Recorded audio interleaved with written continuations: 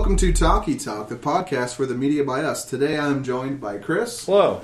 Brent. Hey. Myself. Hi. And we are Sands TJ today. Yeah. So he's at the Sands Resort. He's at the Sands Casino. On assignment. Fighting a good fight again. We are actually, TJ petitioned his homeroom teacher to get a homework extension. He saw it, but we thought we would wait till everyone's back together to talk about The Handmaiden. We'll talk about that for next week. So we only have a couple people and aren't going to do a main topic, but still wanted to talk. Talk. I feel like a Pokemon. Like I just reduced to the word talk for a second there.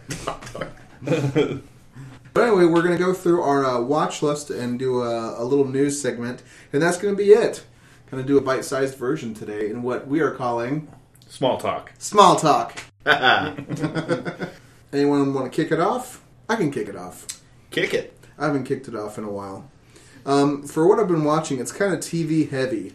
Obviously watched Fargo, this season 3. Mm-hmm. Got through the first 2 episodes so far, and it's interesting.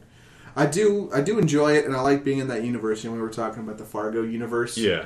Things just feel definitively Fargo or not. The Fargo Legion extended universe. Yeah, that extended universe. It does seem so far like it's either building stones to do something, like building bricks for something, or it's kind of a retread of the first season where it's just going to be a crime and something's going to happen. Whereas I thought the second season kind of like kicked that off and expanded it into some crazy stuff. There's UFOs and weird business and tracks across multiple states. You get North Dakota in the mix and Minnesota. Yeah. But I'm enjoying it so far. Yeah, and St. Louis and Kansas City. Yeah, and the Syndicate. Yeah. I have been enjoying first couple episodes that Mary Elizabeth Winstead is definitely the breakout character so far. Like in the breakout character kind of trajectory. Yeah, I've only seen the first half of the first episode, and I really like it. But, just need the time to sink in. It's 3 episodes to air so far, yeah? Yep.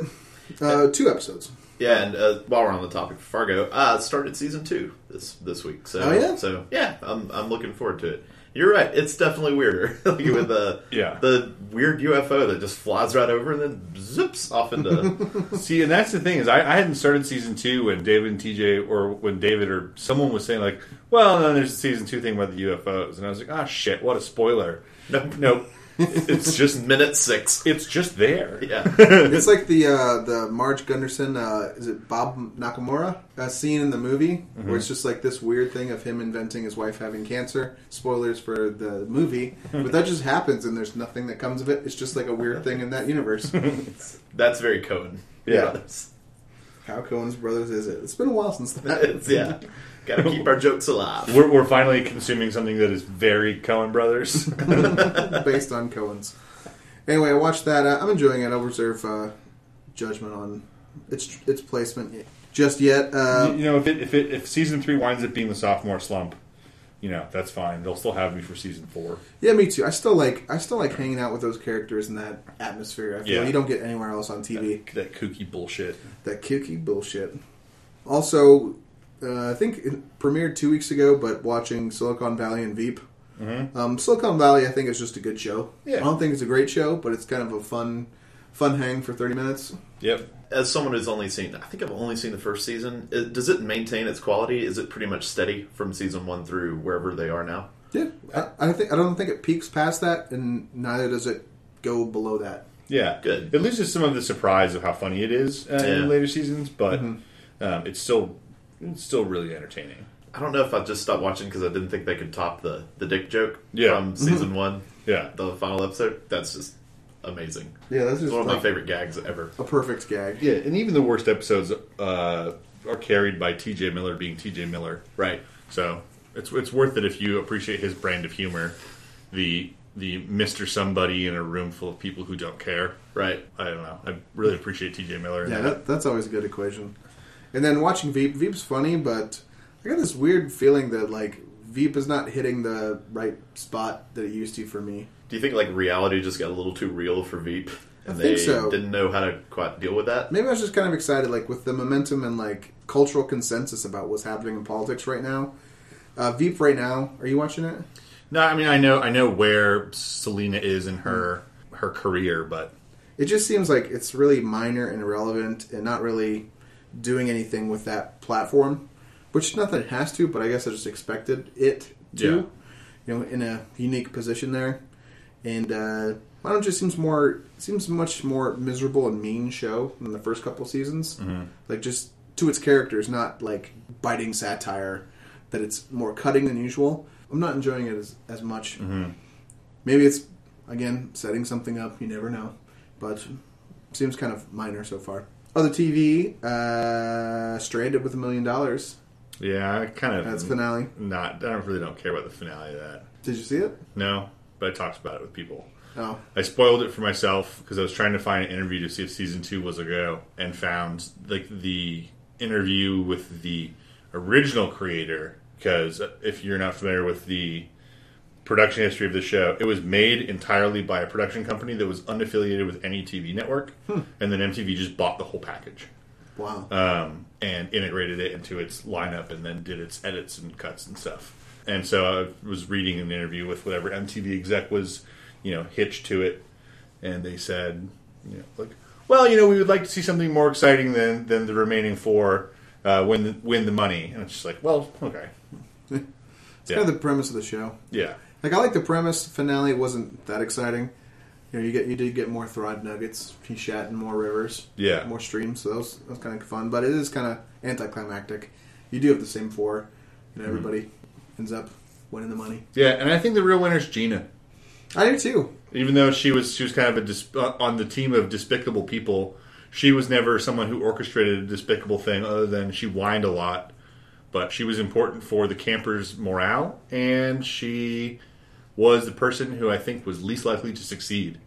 She was the 25-year-old cocktail waitress who was planning on flaring out on day 7 and stuck it out for 40 days. Yeah. So, and especially, towards the end, not having food or water for 3 straight days. Yeah. And then doing a 5-kilometer hike through the woods with rappelling down a waterfall. Yeah. It's that's impressive. Yeah. Other than that, I also started watching, the wife got me into RuPaul's Drag Race, which is just a lot of fun. There's so many colors going on. Yeah. So many puns. I know nothing about that show, so is it what's the concept? The concept is there are 14 drag queens that try to vie for who's the best drag queen, and it's from various different aspects of what a great drag queen is. It's good photos. Lip syncing is very important. Making your own costumes. So far, I've only seen 2 episodes. One of them was an underwater shoot, and then making your own costume out of garbage. But it's got to be fabulous. And the other one was derelict. The other one was what was it? Oh, it was lip syncing through famous moments of RuPaul's Drag Race. Because I stepped in at season 5, so it was these seasons before. So they had to know previous seasons really well. Yeah, they gave them laptops where they could study lip syncing, and some of them just go rah, rah, rah, rah, rah, rah, rah, rah. They got bad points for that. Some of them were on point. Everybody knew every single character, even minor ones in the scene they would reenact. Mm-hmm. It's the most entertaining part is RuPaul though. She's really funny. Yeah. I was saying before the show, there's not a single transition moment or just point of business in the show where you say you guys are up for elimination that doesn't go by where a pun is not inserted, about people's names or about drag queens or something like that, and it's just super witty. Yeah, incredibly witty.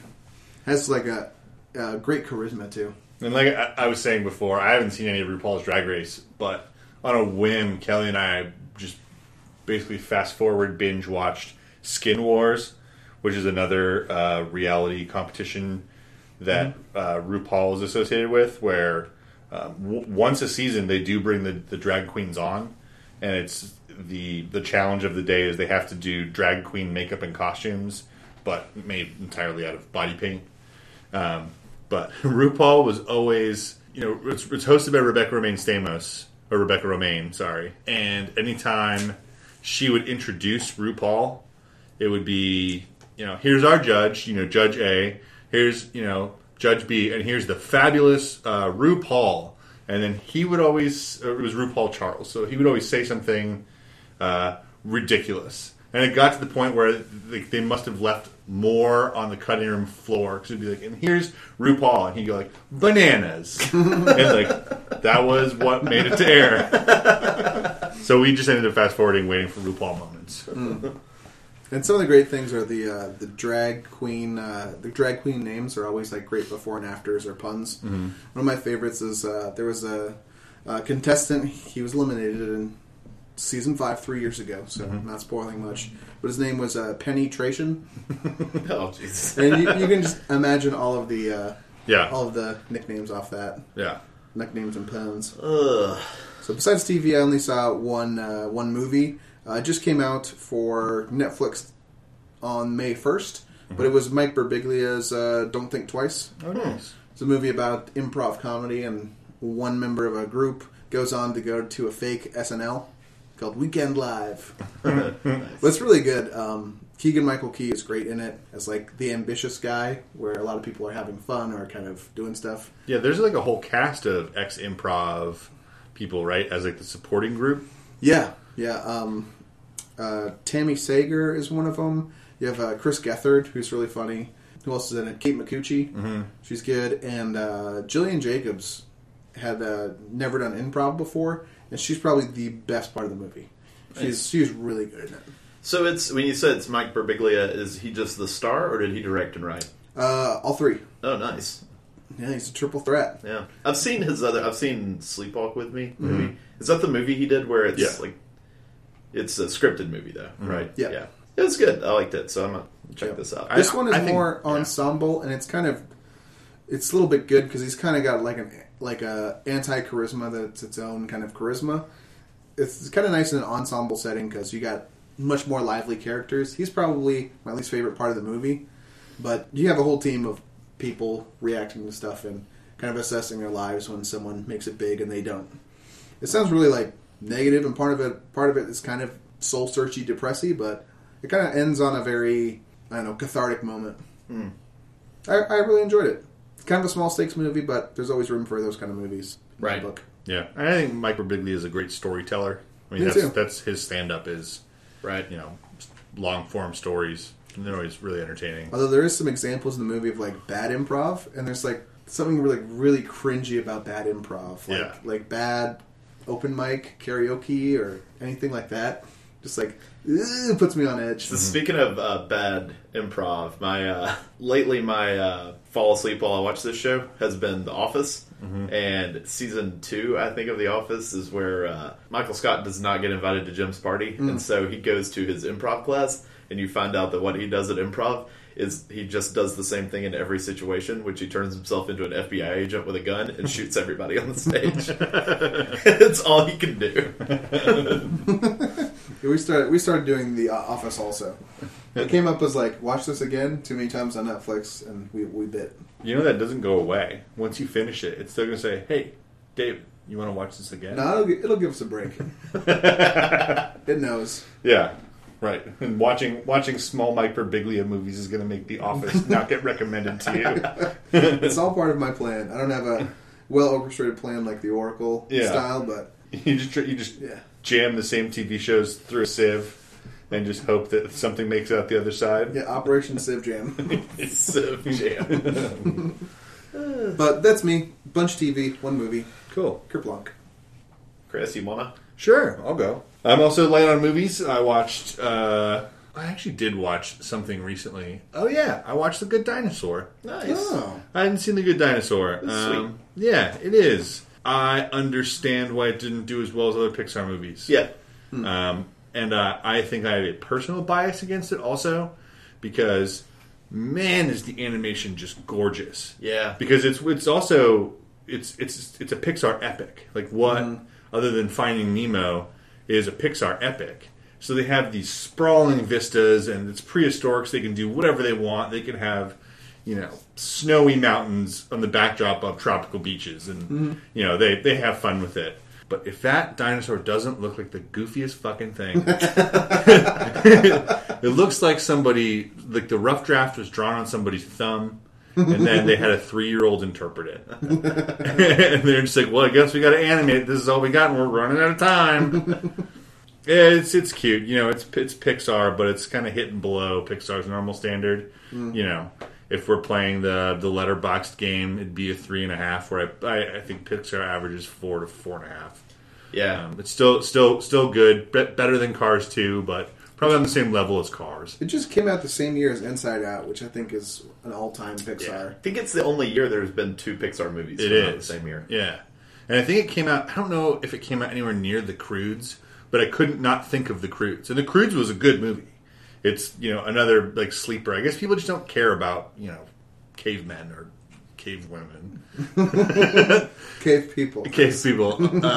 Yeah, I mean it was good. It obviously wasn't that memorable. It just came to me that I saw it. Dinosaurs look stupid, and I don't know why, but in every dinosaur movie, why are pterodactyls just the jerks of the dinosaur world? Just like for no good reason, they hunt in thunderstorms and use their wings as shark fins, but in the clouds, which is a really cool visual. But then, like, they steal this baby child away and then just, like, fly away going, "The storm provides." And, like, in the Jurassic Park sequels, like, the pterodactyls are just, like, shit heels, just, like, irritating. It's people assume that if you take a big birds will suck, except for the one that's yellow and walks around Sesame Street. Well, there's always Petrie on Land Before Time. Yeah. Maybe he was just too small to be an asshole. Yeah, Petrie was annoying. Petrie was irritating. Yeah. I don't know. Maybe I won't besmirch the name of Petrie on Land Before Time. Hollywood, you are challenged. Write a movie where pterodactyls aren't dicks. Maybe a lead character for once. Let's get some pterodactyl-themed media out there. I mean, I think the Dinosaurs movie, do you remember that one where the dinosaurs, the floats come to life? Yeah. And they're like actual dinosaurs? I remember the It's like book. an I think early it was like 90s kids movie. Was that's not We're Back, is it? Yeah, We're Back. But the pterodactyl was this like neurotic like weirdo. I don't know. Maybe because they have got the build of bats and they think that bats are, these anemic. I don't know. But everyone loves Batman. Dude, it's got to be a crime-fighting dinosaur. Yeah. Crime-fighting pterodactyl animated movie. Hollywood, make this. Yes. Pterodactyl. Ooh. Maybe this is where we try and get our writing credit. Yeah. Or maybe a pterodactyl drag queen. I was actually thinking pterodactyl would be a good drag queen name. The other stuff that I watched The Leftovers. We're going to pause to talk about that. Yeah, all I'll say on that is if you're listening and you haven't gotten into it, we'd still recommend it strongly. I think this season is great so far, and I think it's the best show on TV right now. Yeah. Absolutely. And they did the episode 3 thing again. Episode 3, it's a piece of the story that follows one character, and I just love those. Yes. Yeah. Every one of them that they've done has been great. Was last year The Preacher? The episode 3? No, that was season 1, episode 3 was The Preacher. Oh, yeah. Last year, I guess they didn't do it as much, but they followed the son, the preacher's... Oh, is that what you meant? The John's son? No, I meant Christopher Eccleston. Oh, no, yeah. So Eccleston was the first season, and then John's son is the second season, and then this season it's character unknown. Right. Since people are still watching. But I will say that performance was one of the best single episode performances I've seen on the show, or any show. It was just phenomenal. Really good. It was put the show on your back acting. Rarely does a single person have to carry like that show because it's such an ensemble show. Yeah. But the performer in question from this past week definitely managed to. And I thought that my favorite part wasn't even that. It was the monologue at the end. I love both monologues. I love the earlier one when before that. Yeah. And then but the one at the end was just it was amazing. So Leftovers, that's a way that we can talk about it without talking about it. But it's really good. We encourage everyone to watch it. I think we may maybe mid-season, depending on what's going on. Maybe next weekend we break it open. We'll be halfway through the season next week. Yeah, because there's only 8 episodes, and we'll be done with episode 4. Yeah, 83% of the way through that entire show, unless for some reason they decide to resurrect it, which or a Christmas special. Both are appropriate. Leftovers get sent to the hotel. Can it make it out? So the other thing that I watched today, actually, I started The Get Down Part 2. Ah. I don't know if anyone here's watched The Get Down. It is Baz Luhrmann's, right? Baz Luhrmann? Yeah. his retelling of the rise of hip hop and the b-boy movement in the 70s in New York. It is incredibly entertaining. Nice. Because instead of having to pack all of Baz Luhrmann into a 2-hour Great Gatsby retelling, he's got so much more room to play. Yeah. And the most that he uses his fantastic vision is on one character, and it's the DJ. It's Shaolin Fantastic. And he has a whole mythology around him that Shaolin Fantastic is an actual superhero. And like his shoes never get dirty, and he only has to throw one punch. Nice. But it's a really great show. Jaden Smith, outstanding. Because I think I heard you say Jaden Smith is outstanding. No. Jaden Smith is irritating. I wish that he would quit acting. That's all I will say about that. Or maybe start. And the last thing I want to talk about, this is something I just kind of got on because I was excited about the Game of Thrones coming back. There is a series on YouTube. It's a channel called Alt Shift X. And it's this guy who does all the work that you meant to do when you're talking about Game of Thrones. And he just recently put out a new episode, and it wound up in my like recommended feed because I watch a bunch of nerdy shit on YouTube. And it was like, where are all the Valyrian blades in Westeros right now? Yay! And he does it. That's cool. He does it by here are the swords mentioned in the book, here are the swords mentioned in the movie, and where are they respectively? Because there's a big fork that happened at the end of last season, right? And just kind of goes through how many are accounted for, how many are known lost, and how many just are unmentioned. Let me ask: did Sam get his family sword before he left? Yes, he did. He brought it to the Citadel. So one is way down south at the Citadel, right? And feel free to throw that thing north somewhere. Yeah, the thing that I forgot about that is easy to remember is that it doesn't have to be a sword. And that's true. He talked about the first one. He was like, "Well, it's one that everyone forgets about because it doesn't have a name." But when the assassin tries to kill Bran in Winterfell, the reason why they know it was an assassin hired by somebody else and not someone from Winterfell is because the dagger was Valyrian. Oh. So there is a Valyrian steel dagger that Peter Baelish has. Interesting. Because in an accounting of Valyrian weapons, you think, oh, there's ice that got melted down to Widow's Wail and Oathbreaker. One of those is buried, right, with Joffrey? We don't know where it is. I don't think it's clear. Okay. Tommen may have it, but he's never been shown with it. Or now, yeah. Whoever. Right. Oathkeeper's still with Brienne, and Longclaw's with Jon. Right. Supposedly, Euron Greyjoy has 2. We have not even seen Euron Greyjoy, have we? Or is it... Yeah, no, we have seen Euron. We haven't seen the other brother from the books. Okay. Right. Euron's sister. The drowned Victarion. Yes. Is Euron Theon's sister? No, that's Yara or Asha. Euron is the one who came back and killed Theon's father. Right. Threw him off the bridge. Balon. Gotcha. Yeah. But anyway, I think that it would be a really fun thing, and I'm going to do it. Go through this guy's videos, Alt-Shift-X. Very matter-of-fact way of presenting things. There's no bells and whistles. They're just basically laid out in an image grid, and anything that associates with it, it puts on the one screen.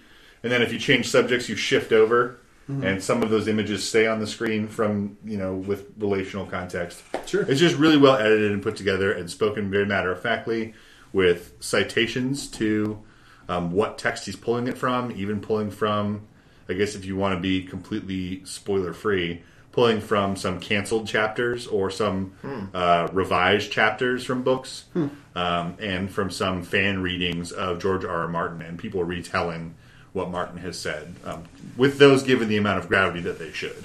Well, Chris, watch all of those and we will give you a chain link for to go in your Maester chain. All right.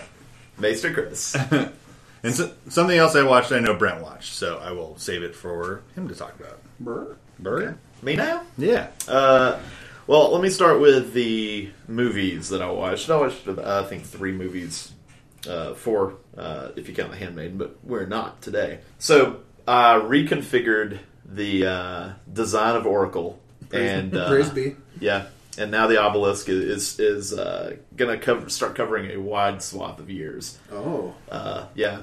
As a result, the most recent movie Oracle had me watch this week was from 1967. Okay. Oh, It's called Two for the Road. Have you ever heard of this movie? I have. It's Albert Finney and Audrey Hepburn as a couple, and it's about them. It's about the long life of their relationship, and it's about them meeting and then being in love and married, and then them being bitter and angry at each other. But it's told in a way that's, you start off with them being like bitter and angry, and they are taking this like road trip through France, and apparently they have all taken many trips through France through their relationship. That's where they met, and you just get to see their through their memories. You get to see the evolution of their relationship. They are really good in the movie. My only issue with the movie is that it's kind of hard to follow because I think it's told in a very, very non-linear way. Mm-hmm.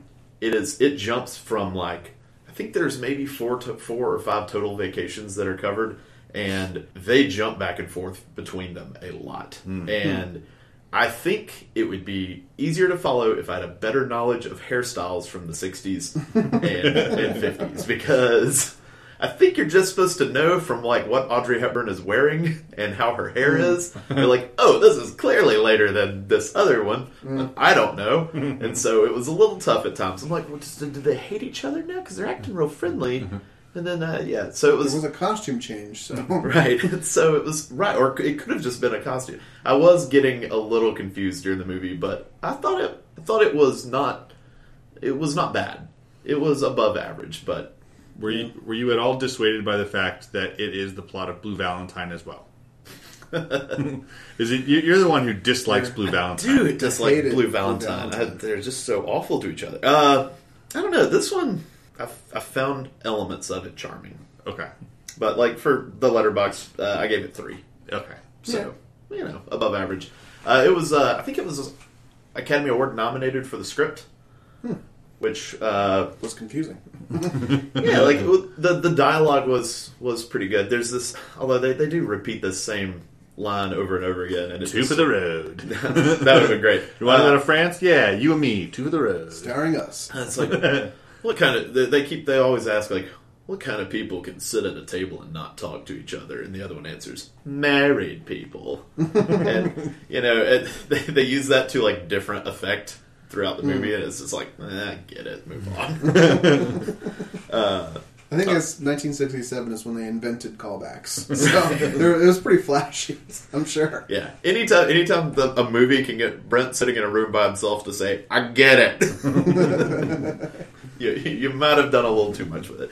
After that, I watched a movie from 1941, Alfred Hitchcock's Suspicion, which I liked a lot. I'd seen it before, but it had been a long time since I saw it, and it is an aptly titled movie because that's all it's about. It's this Joan Fontaine meets Cary Grant, and they have like a little whirlwind romance, and then she spends an hour and a half of the movie just thinking he might be a killer, and that's the concept of it. There's a lot of Hitchcock movies where, like, there's the big ones. I know what Vertigo is. I almost said South by Southwest. Sick. It's the one where Alfred Hitchcock and a bunch of hipsters watch movies all weekend in Austin. Yeah.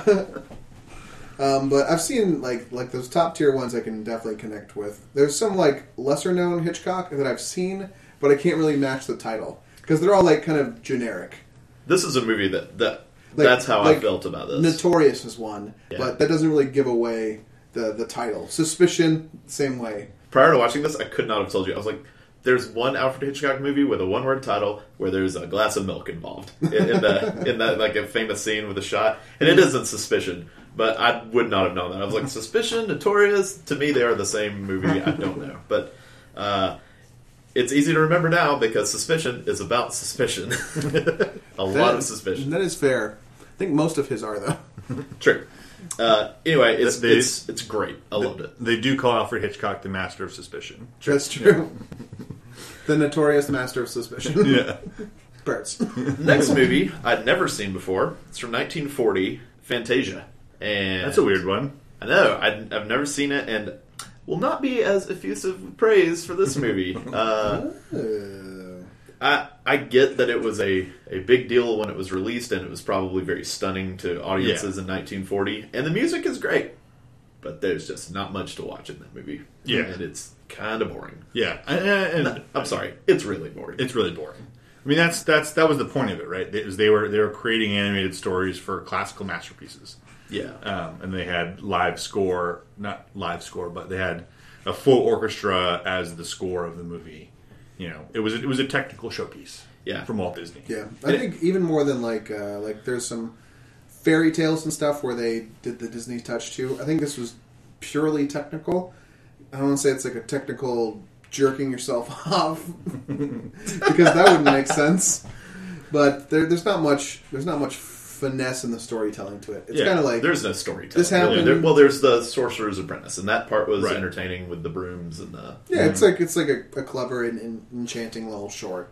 But some of the other stuff is just like multicolored waves crashing against a cliff where Mickey Mouse is standing on it. Yeah, there was also. I do think it's where Terrence Malick got his inspiration for that interlude in Tree of Life.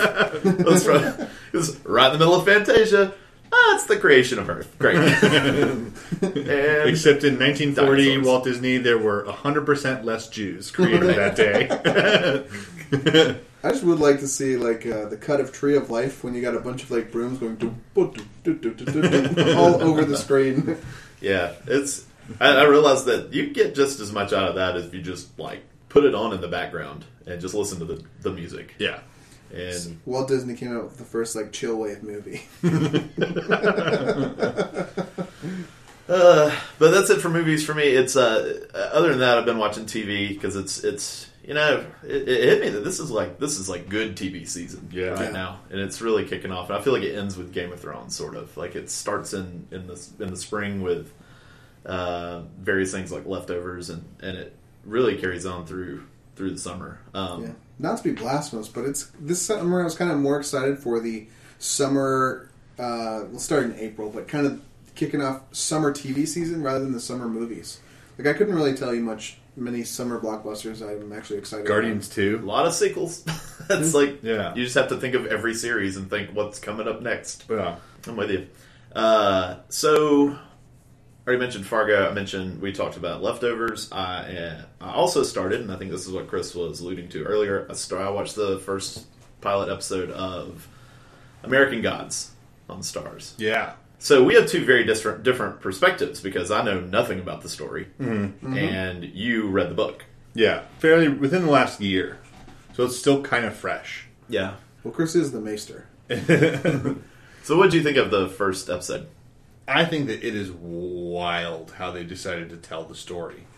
It's so disjointed. I mean, they got a budget from somewhere because they definitely showed it off. Yeah, especially in that latter, the faceless. Yeah, with things. the children. That's what he called them. Yeah, I don't want to get too excited about just seeing the part that I liked in the book. right. And I feel like that's why I'm going to keep watching if it continues on with what the pilot did. There was hardly any storytelling. I feel like you kind of get a sense for who Mr. Wednesday is out of the pilot Yes. and Mad Sweeney, but you don't really know much about Shadow Moon. And that could be intentional.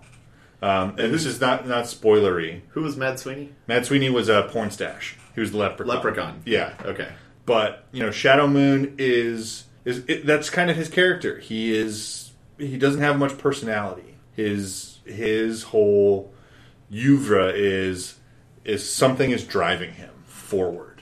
And he's not in control of it. And he just goes where, people take him and tell him to go. Yeah, I found it a little difficult to follow, like the story. Didn't know what was happening. It was nice to look at. There were a lot of like cool visuals in it. I did appreciate the one reference to the day Wednesday, so that let me know which god Mr. Wednesday was. Yeah. And it's like, oh, I get it. Yeah. Because I know the origin of the word Wednesday, Right. which helps. Which is, by the way, a spoiler for people who don't know the trivia, because it's not revealed in the book really that early on. Oh, so that's just me knowing, knowing that odd little fact. It is a reveal to Shadow when he finds out. Interesting. So it's a little bit of dramatic irony, which is fun for us. Yeah. But I think most people probably don't know the origin of Wednesday. I think We're talking Addams Family. Yes. I think it was The TV show The Addams Family. Yes. I think it was pretty. Yeah, not some of our devoted listeners. Hey, Katie.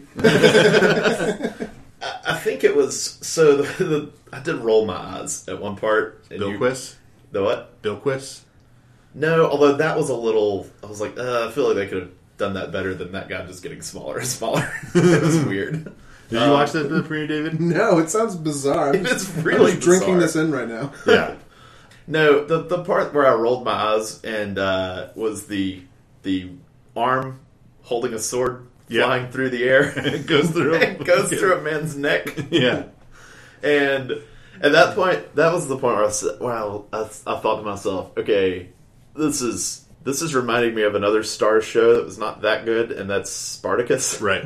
Yeah. I was like, this is very Spartacus to me right now. Yeah. It's just the blood gushing from open wounds and whatnot, and it's really bizarre. But I thought it got better as it went along. I mean, basically, anytime Ian McShane's on screen, I'm pretty pleased. Yeah. Because he's so good. And the cast just gets better.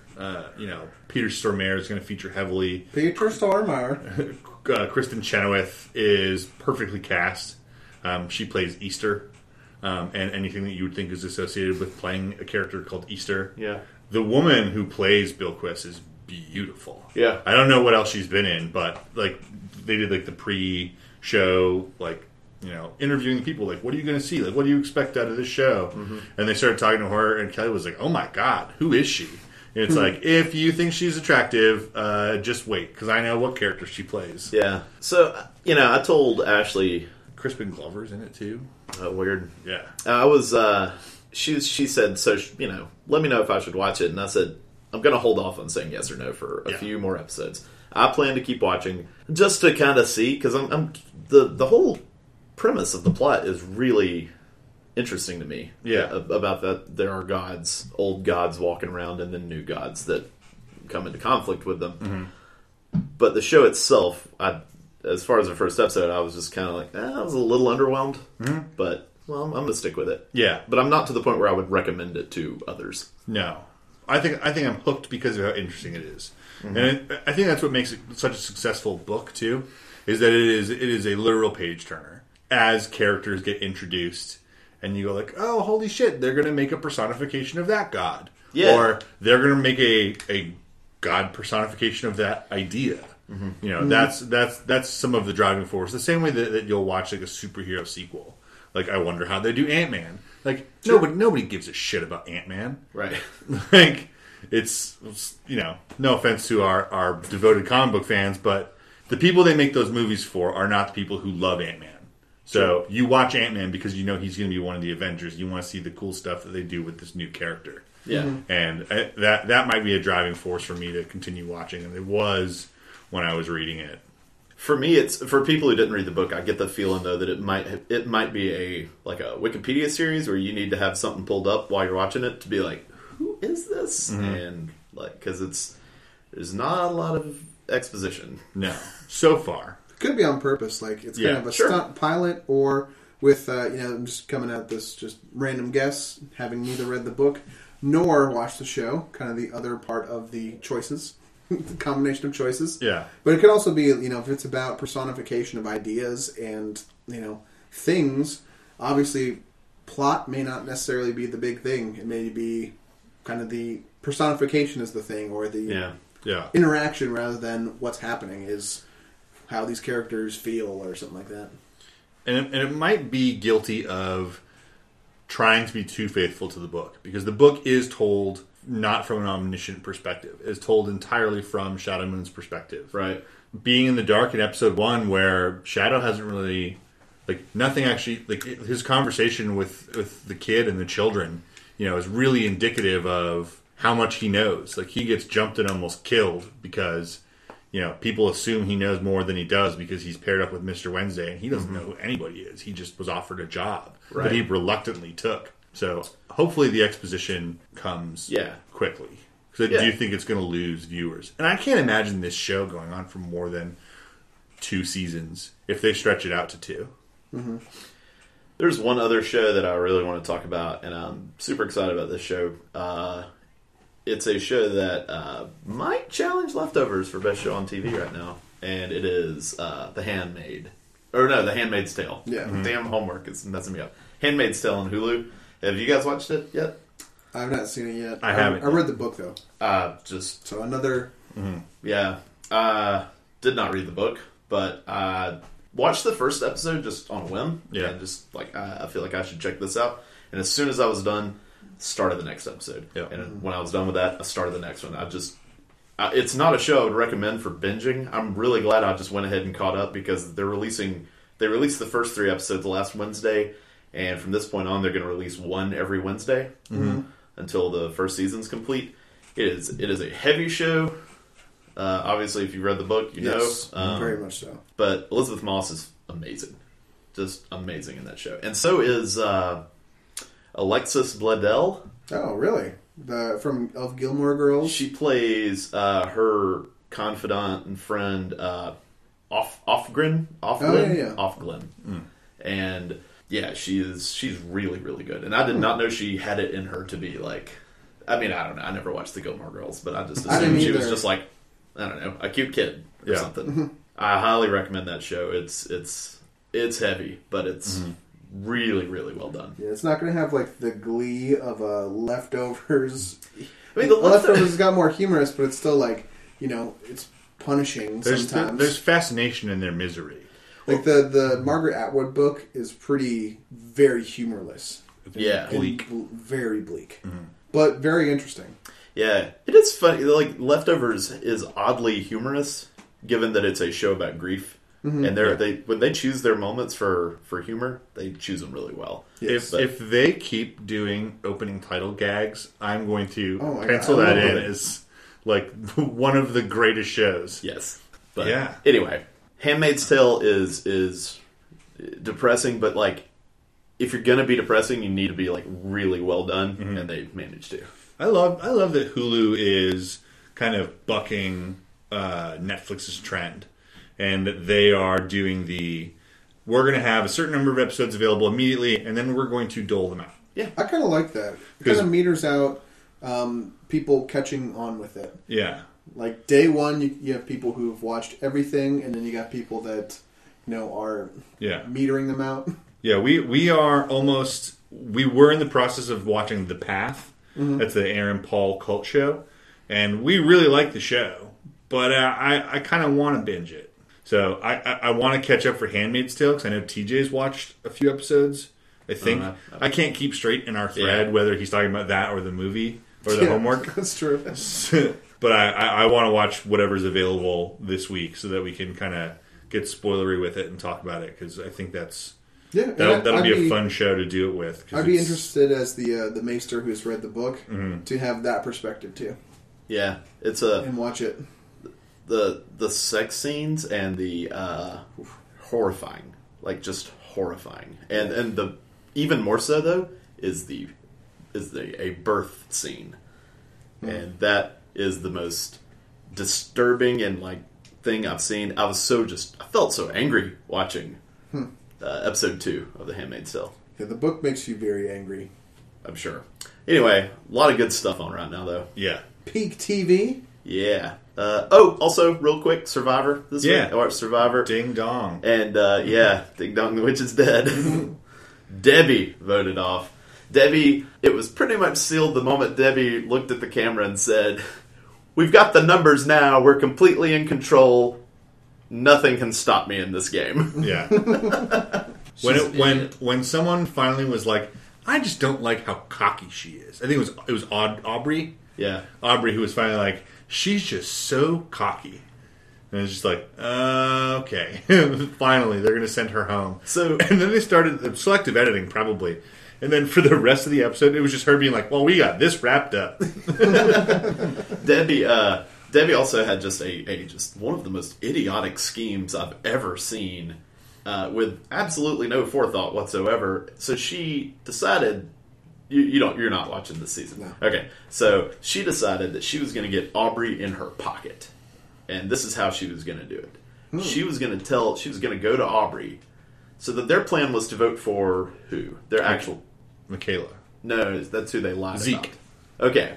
So Debbie and her people she thought she was with were going to vote for Zeke. Sure. So Zeke's trying to make moves. So she tells Aubrey, we are voting for Michaela tonight. And she says to the camera, she says, I'm going to tell Aubrey we're voting for Michaela so that Aubrey trusts me, so that she thinks she's with us.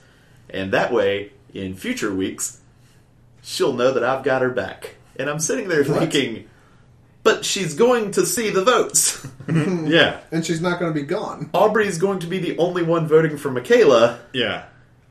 You idiot. Yeah. And another reason why Debbie did it was because if Zeke has an idol, then Michaela will get voted out.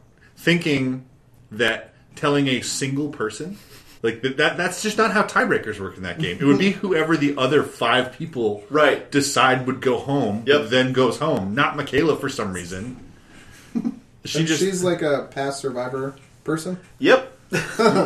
She not only is a past survivor person, she spent 24 hours with apparently one of the smartest players in the game who sat her down and told her, these are the angles you should take. You know these players. You know like what they are good at. You know what they're bad at. You know what you're good at. And I can tell you what you're bad at. And here's what it is. It's overconfidence. He immediately asked her, so do you have any concerns in this game? And she said, no.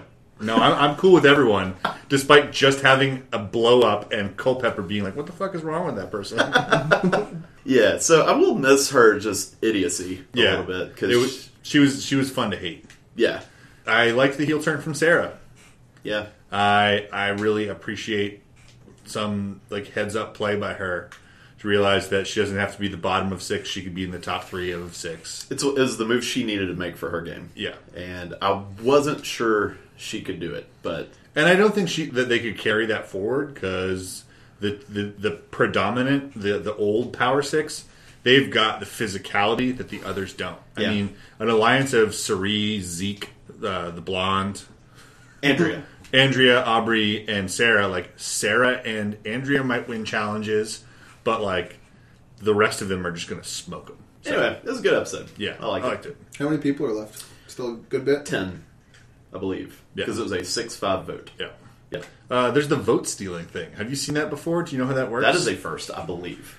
Sarah won a special reward of some sort where now she can, at some upcoming vote, take away someone else's vote and cast it herself. Interesting. Yeah. There are We can kind of game the numbers a little bit. Does everyone know she has this? No. Anyway, so that's everything for what we've been watching. Nice. You guys want to do news real quick? Brizzy on the streets! Brizzy on the streets. We got a light news week. Light news week. We'll just touch on a couple things. First, Avatar sequels 2 through 6 were announced their release dates starting in 2020. I saw some articles and some podcasts where people are excited about this. I just I lack the ability to care about something like this 3 years in the future. I'm really looking forward to Avatar 4.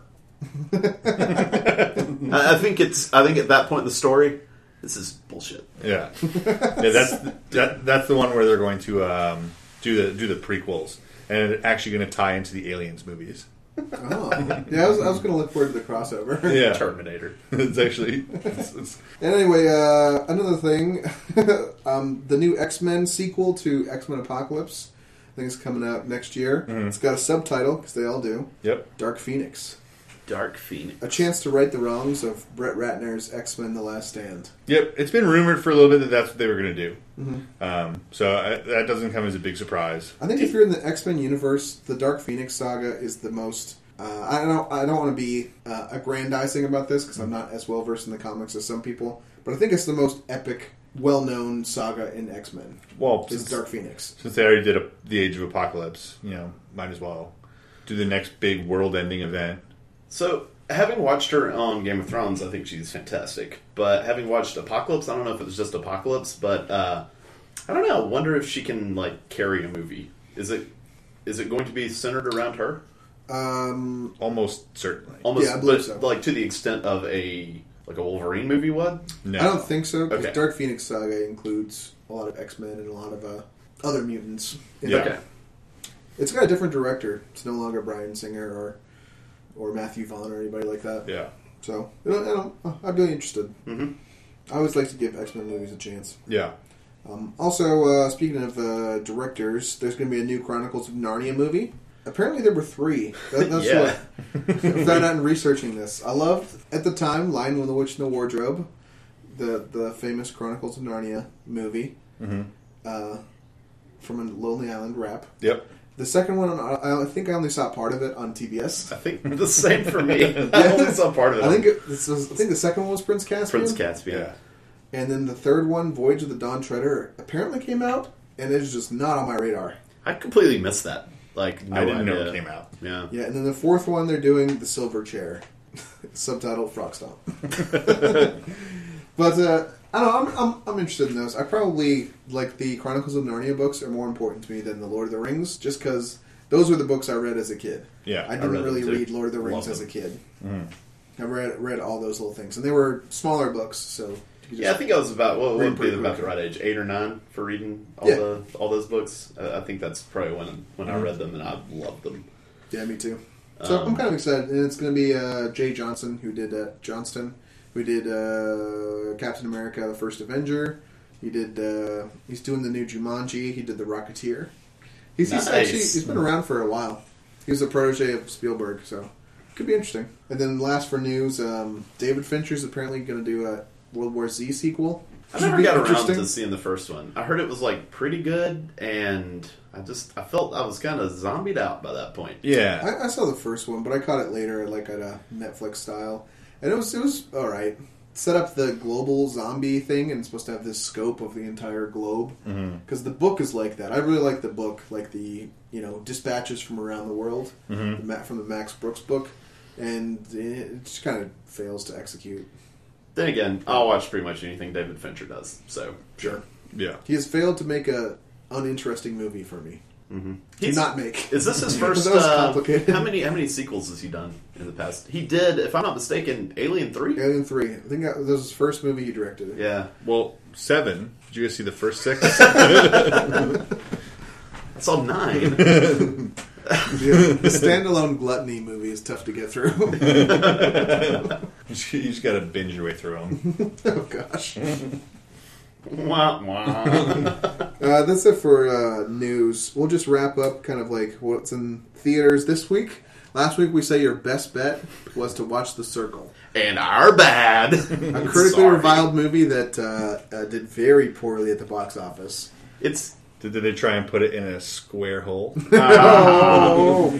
Yeah, it has now moved from, so it was a movie that based off the trailer I was just really interested in watching, and now it has moved to a movie that I'm really interested in watching to see how can this collection of actors all make something so bad.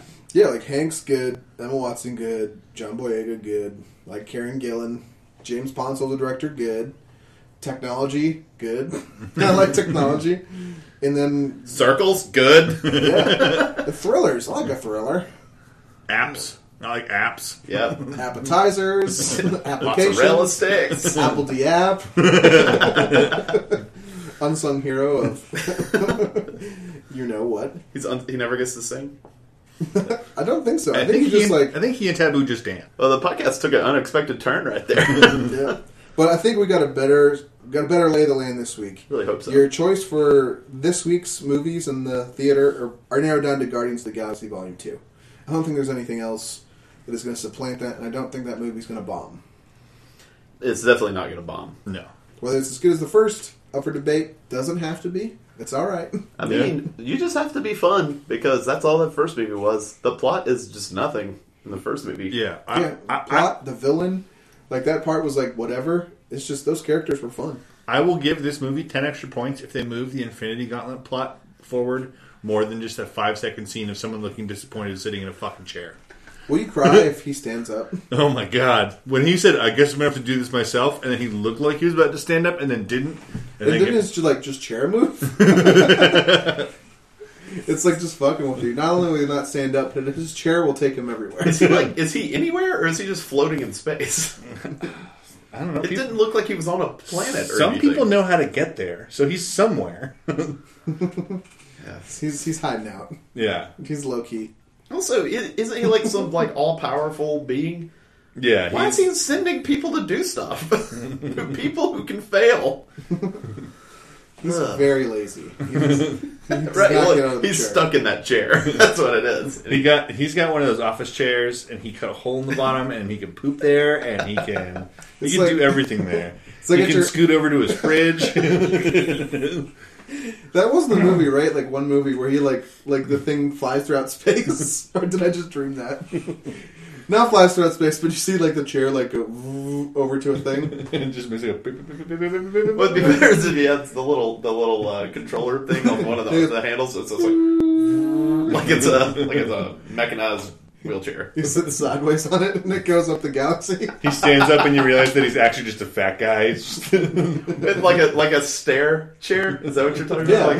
Like Thanos is moving up to the second level, and it's my baby takes the morning train.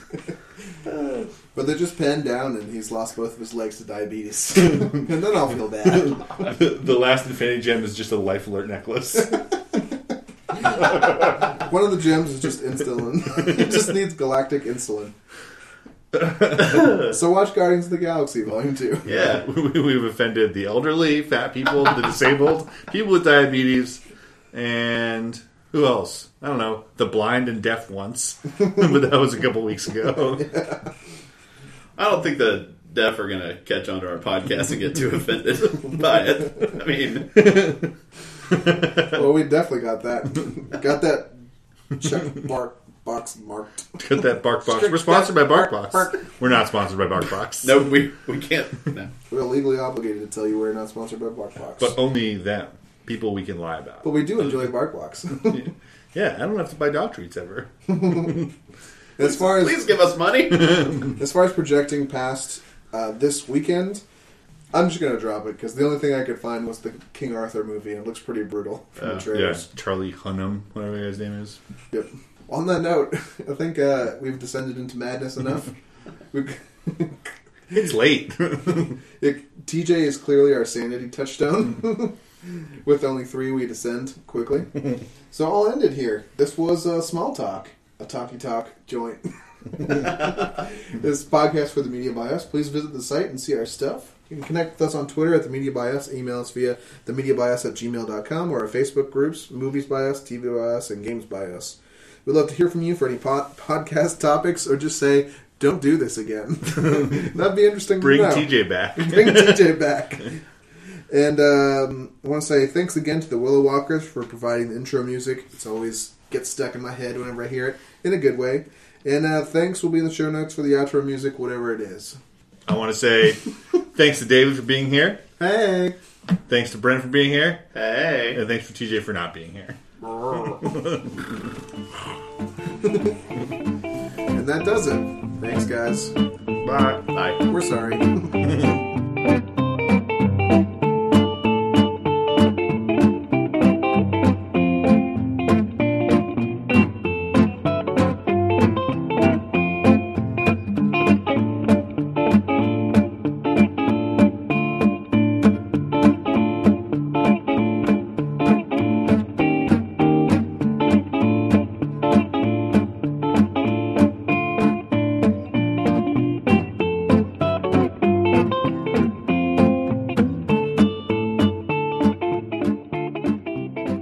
Just thought you needed to know that. Are you trying to get an end credits bit right now?